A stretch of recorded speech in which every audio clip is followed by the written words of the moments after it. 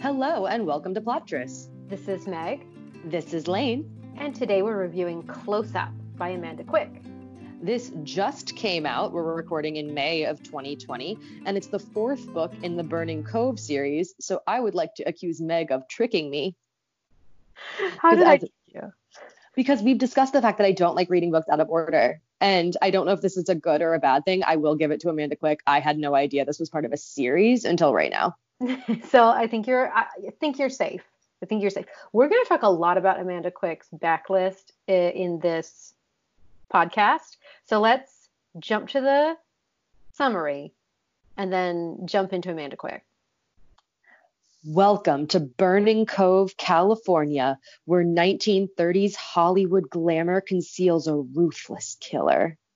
Vivian Brazier never thought life as an art photographer would include nightly wake-up calls to snap photos of grisly crime scenes or headshots for aspiring male actors. Although she is set on a career of transforming photography into a new art form, she knows her current work is what's paying the bills.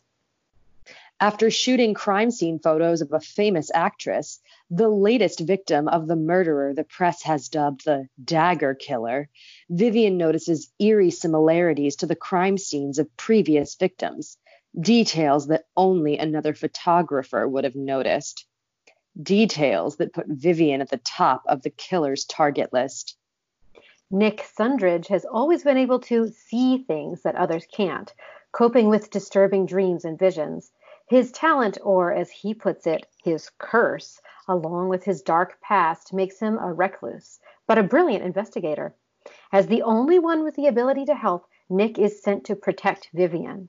Together, they discover the Dagger Killer has ties to the glitz and glamour of Hollywood royalty and high society. It is a cutthroat world of allure and deception that Vivian and Nick must traverse, all in order to uncover the killer who will stop at nothing to add them to their gallery of murderers.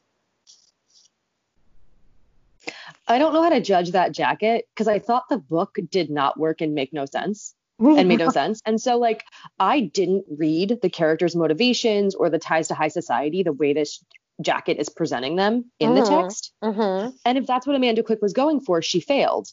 But I feel like I can't criticize the jacket independently because the book was such a disjointed mess. Yeah.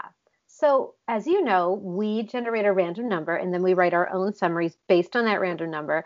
The random number is between 1 and 50, and this week the random number was 50. So my 50-word summary is I don't have 50 words to say about this snooze fest of a book.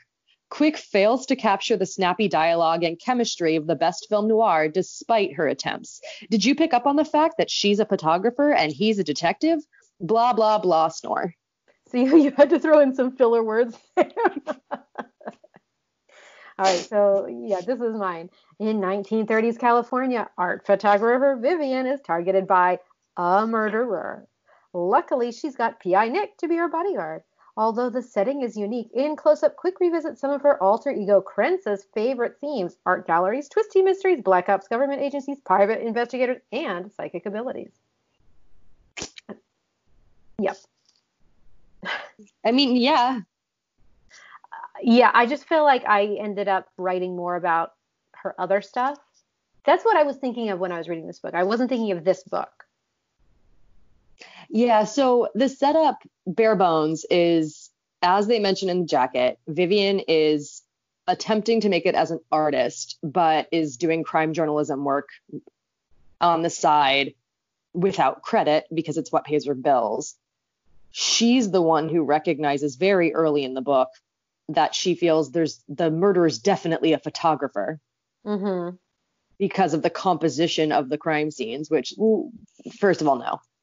And so then when the Dagger Killer decides to kill her for figuring out his mystery, how did he figure out that she's the one who told the police? Unclear.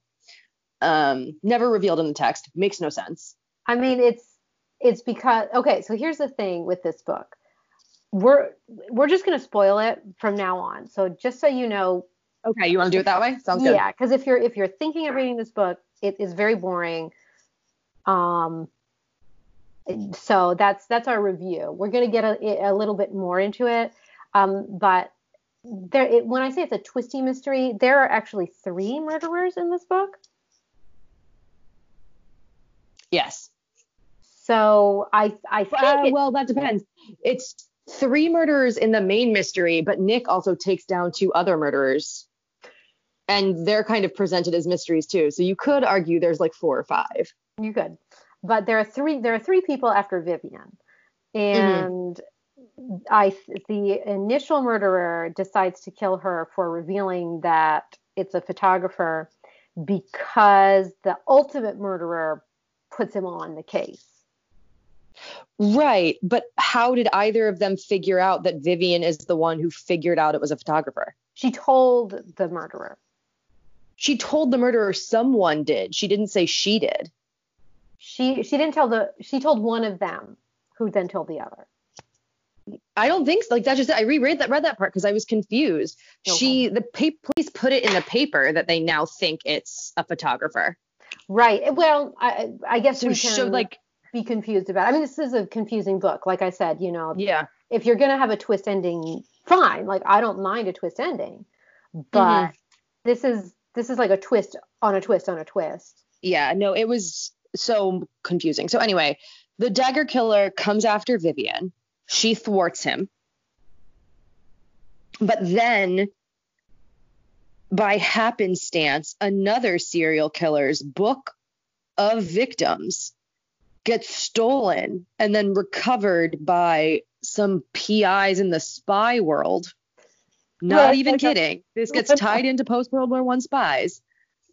They figure out, once they decode the journal, that Vivian's name is the last on the list. So they go to protect her. And then it turns out the second murderer was the first murderer's brother, but the first murderer was actually working for a different murderer. It was awful. Yeah. It was so convoluted. Yeah. No one's motivations made sense. The way information was revealed didn't make sense. It was bad. And the thing is, like, I get a twist. I get a twist ending. I get the appeal of a twist ending, but it has to make some kind of sense. Anyway. And the POV changes a ton, and I actually thought it did a disservice to the book. There are like 60 chapters in this book, and they're mostly all really short, which is why there are so many. But there's like a different POV in every chapter, and sometimes in each chapter there's more than one. But sometimes the POV shifts are a good thing because they give you insight and commentary you wouldn't otherwise get. But for example, at one point in this book, Amanda Quick is clearly trying to convince you that there's this actor character. And you're left to speculate if he's the killer, if he's in on it. But the problem is there's chapters of POV from the killer's perspective. So, like, there's no way it's actually the actor. So it completely baffles me that Quick wastes pages trying to convince you it could be, because you're reading the killer's perspective. You know it's not that guy. Yeah. I don't know. It was bad. Okay, tropes. Yeah, tropes. So the big trope in this one is fake relationship. Which wasted opportunity. Oh, extremely. Yeah. Definitely a wasted opportunity. Other than checking in, they don't have to lie to anyone. They don't have to pretend in front of anyone. Like, they're pretending to be married, and they don't have to make out in public at all. What are you doing? Yeah. So, but that's the big one, and it was, like Lane said, a little bit wasted. But it's supposed to lead to forced proximity because they're sharing the honeymoon suite in this really nice hotel. But again, it's a honeymoon suite with 2 bedrooms. So... Right? We need only 1 room in the inn. Only 1 bed. And, like, they aren't opposed to being in proximity. There's no, like, tension they're working through. Honestly, my biggest complaint overall with this book is there was absolutely no chemistry between the characters. They just stated facts at each other until they started making out. And I was like, oh, okay, I guess this is happening. Yeah. And then this is an attempt at romantic suspense. So there's, as always, the protect her element. Whenever you've got a romantic suspense, you've got a little bit of that going on. Yes. And then you've got some subtropes, one of which is girls can't inherit daddy's company.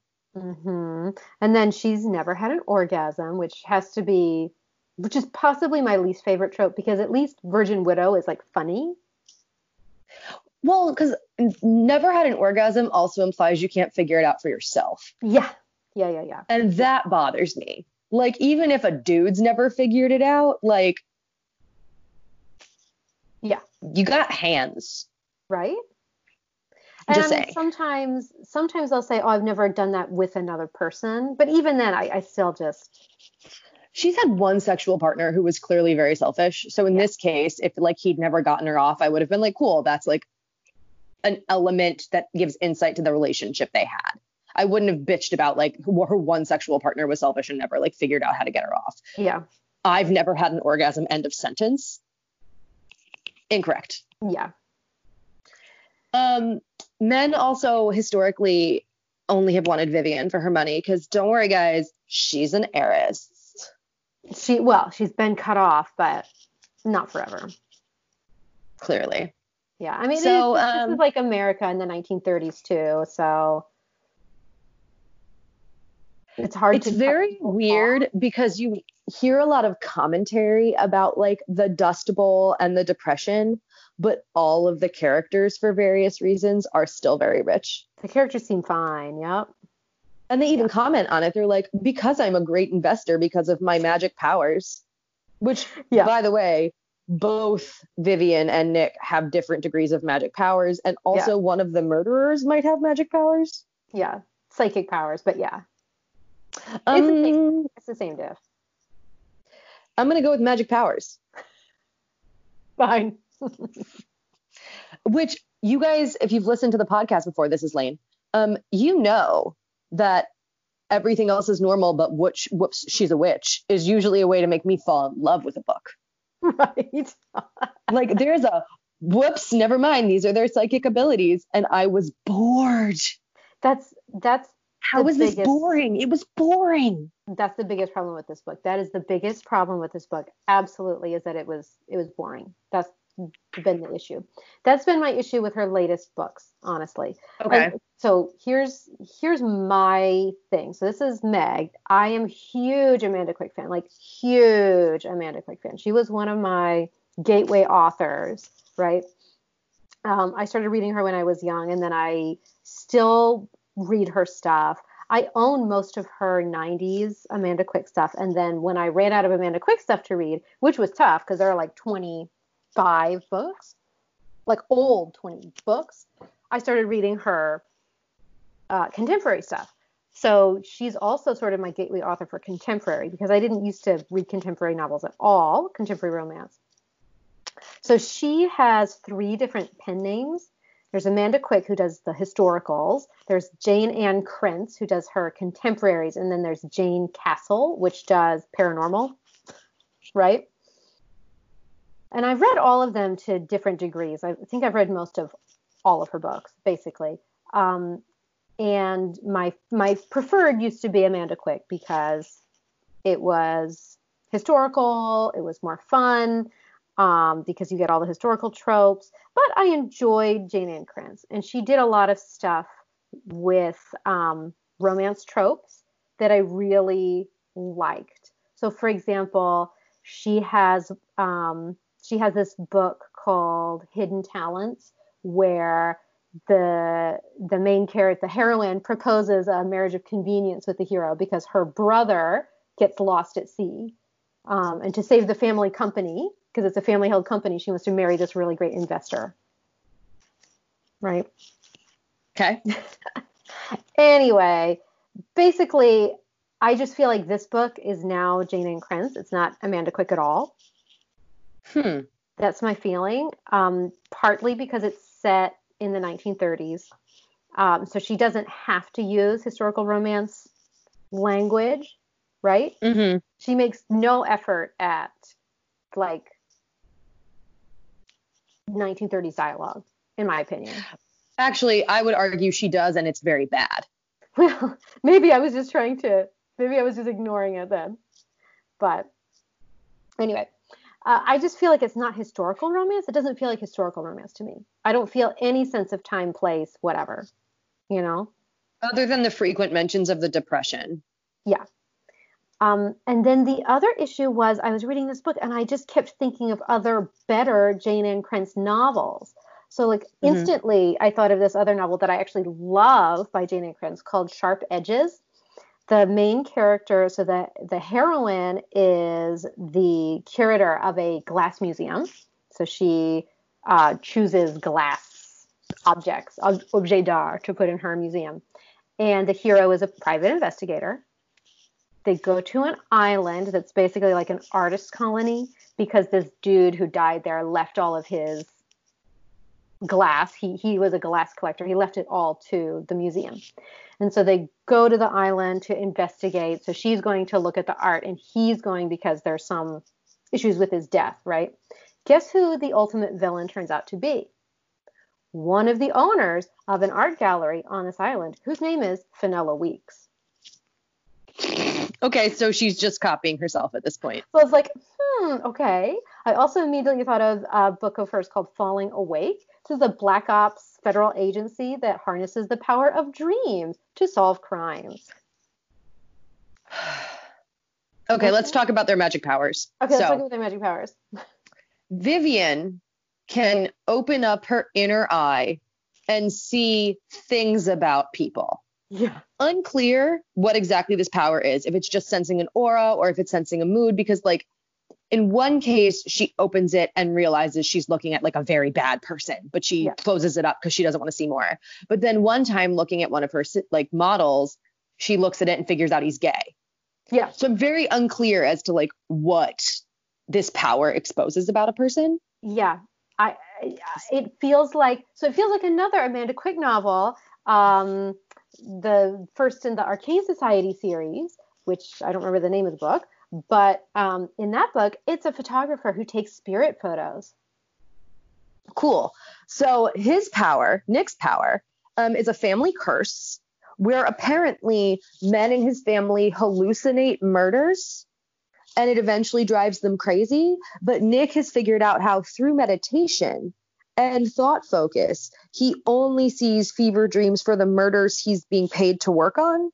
This is a lot of inference. This is not actually stated in the text, but that's kind of how I interpreted it. But his quote unquote fever dreams through meditation give him an actual fever and make his eyes look crazy, but unclear what that actually means because they talk about coming out of one of his trances was so bad, his first pseudo wife basically left him over it. Whereas when Vivian walks out on the balcony and sees him in a fever trance, she just thinks he's like feeling a little peckish. Yeah. So I don't know what these powers actually do, and I don't know what the characters look like when using them. I don't know what the point was of putting in like that they had explicit powers. In many of her books, she has like little hints like, oh, she had this feeling of rage from this person. But you know, that like, let's be honest, that's in a lot of books, right? Where you can be like, wow, this person seems really weird to me. You know, it doesn't have to be like an actual power. And I thought here it actually did a disservice to the writing because both powers give the main characters insights into people that they organically wouldn't have. You're right. And so what it ended up resulting in is a lot of exposition, like stuff that an author would usually have to show and not tell you. She used their powers as an excuse to tell, not show. Yeah. And it's part of what contributed to this book being so friggin' boring. The amount of things you're told about or that the, you know, main character sees in someone's mind brings down the tension a lot. Yeah. I was extremely bored by this book myself. I had to struggle to finish it. And I was really interested to hear what Lane thought about it because she's not like the Amanda Quick. I don't even know like what super fan, I guess. She's not an Amanda Quick super fan. So she hasn't read like 50 books and has. I've only read the ones you've given me for the podcast. So what, 3 of them? 2 or 3, yeah. But I'm glad to see, I'm honestly very glad to see that it wasn't just being full of references that made the book boring. It's because it was kind of a bad book. Well, and Meg was talking about the fact she didn't feel like any effort was made to get into the 1930s mindset. And I'd actually argue that this was attempting to be evocative of the film noir style of movie, especially. And I think the way, like, I'm thinking of Maltese Falcon, Casablanca, stuff that's a little bit later than this in terms of like when it was actually produced, but was very much referencing those time periods. And you've got the detective who speaks in brusque, short sentences. You've got the murderer with like a physical object that's an obvious tell. And I think she really dipped in and out of attempting that in a way that made a lot of the dialogue and the description really jarring. Yeah. And like, you know, are you a 1930s film noir where of course a random photographer observes the scene and is like, oh, this murders a photographer like me, and leaning into the overdramatic? Or are you trying to be an actual detective novel where you're telling me the clues they're following? And I feel like she tried to split the difference and it didn't work. Yeah. Yeah. No. And now you're making me think of another book of hers called Soft Focus, where they go to a film noir festival to find this thing. God. There's a lot of film noir references, but in that book, it makes much more sense because it's set in the 90s. And so it doesn't have to be film noir all the time. You know what I mean? Right. Like, I think she, especially some of the dialogue between Nick and Vivian, struck me as trying to be very like snippy in a Dick Tracy, you know, Rick from Casablanca kind of way. And it failed.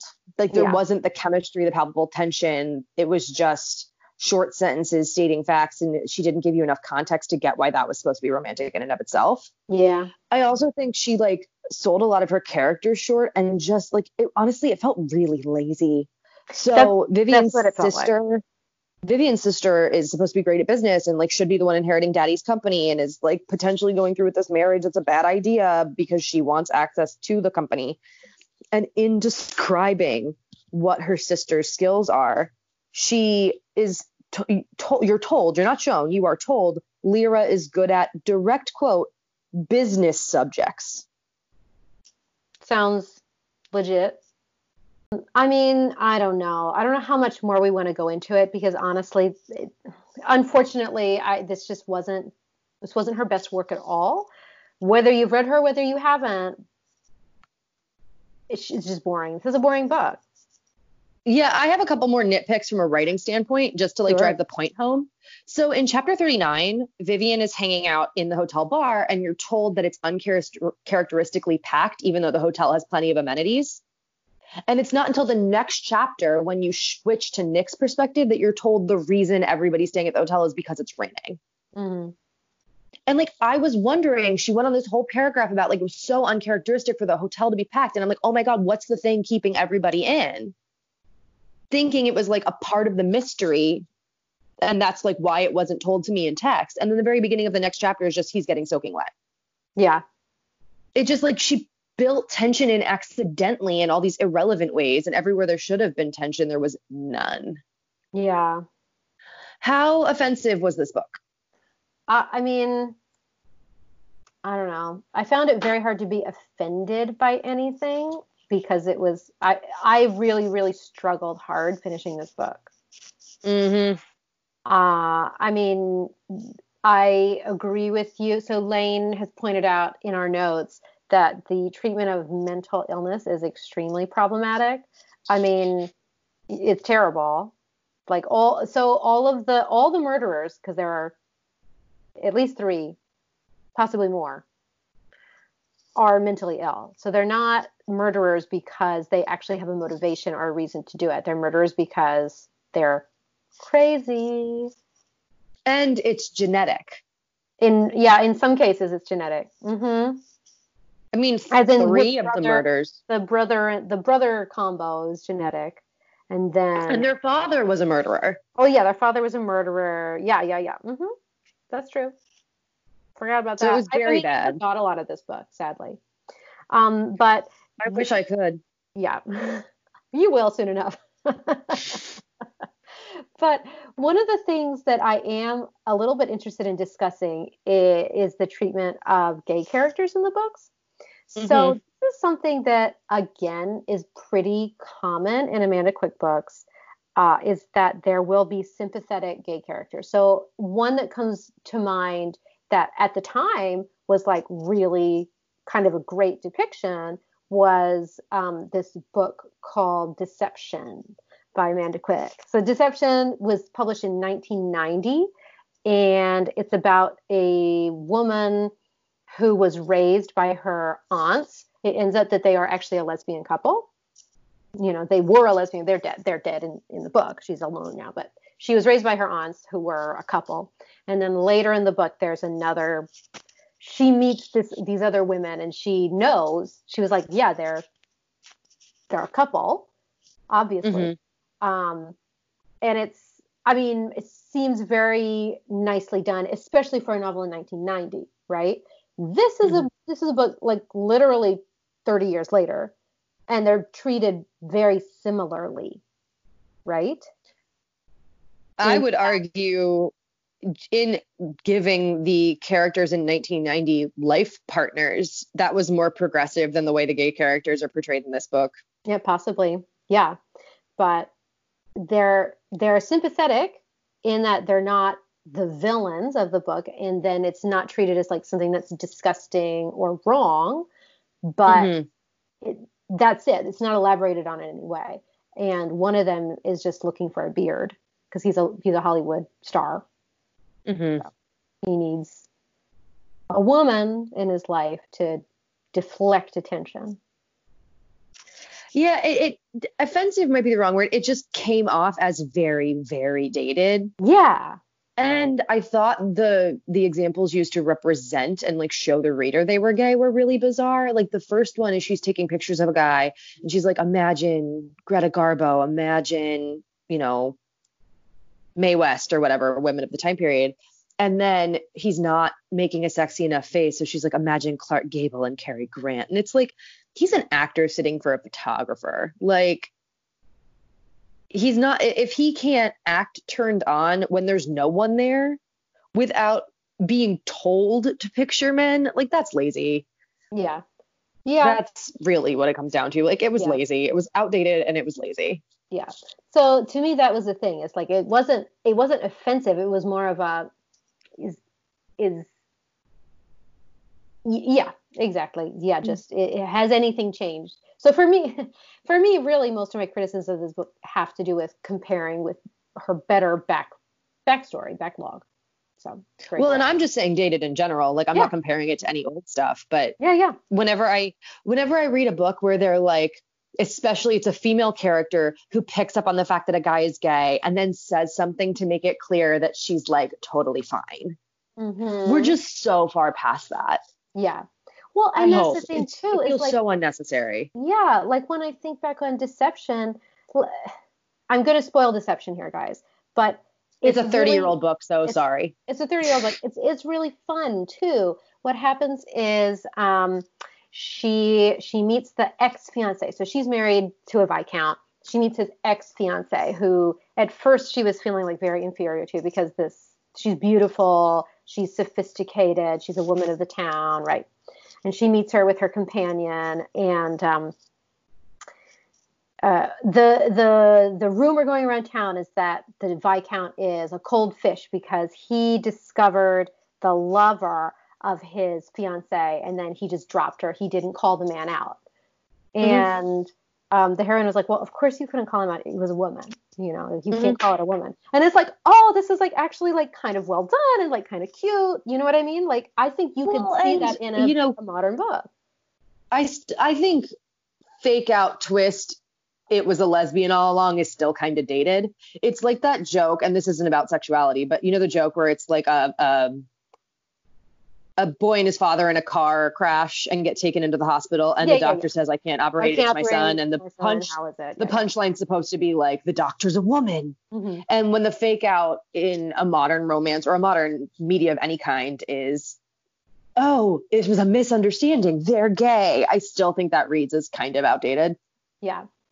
I don't know. It would be interesting to read it because I like it. It's a fun book. It's completely silly. And fun. All right. I'm thinking, have you seen Bridget Jones's Diary? Like the twist in that is that his coworker's actually in love with Bridget, not with him.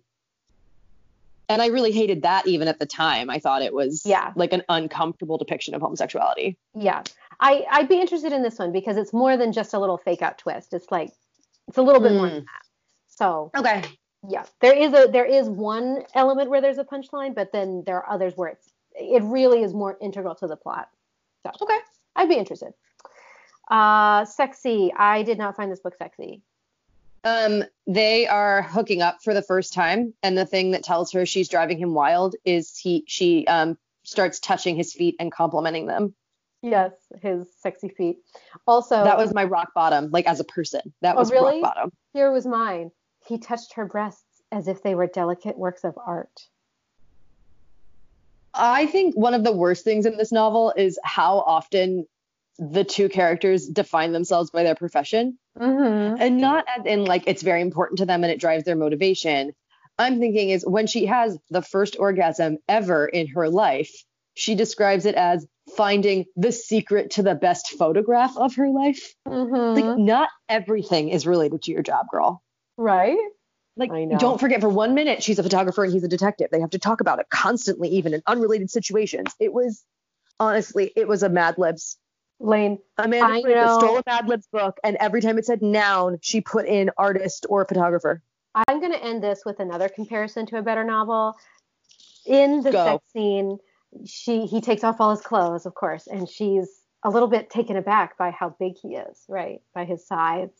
She's surprised at his impressive physique, since she's seen a lot of the male form because of her photography.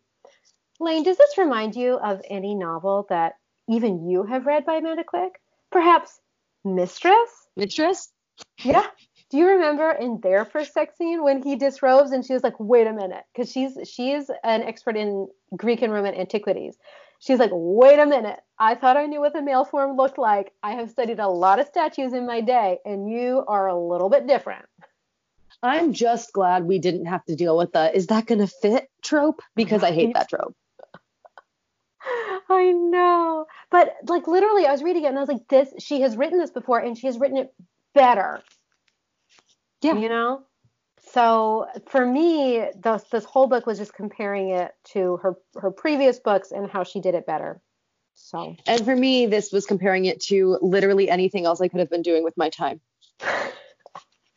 Thank you guys for listening. We would if you're enjoying the recommend podcast, that you read this book. Oh yeah, no, don't recommend it. And if you're enjoying the podcast, please rate, review, and subscribe.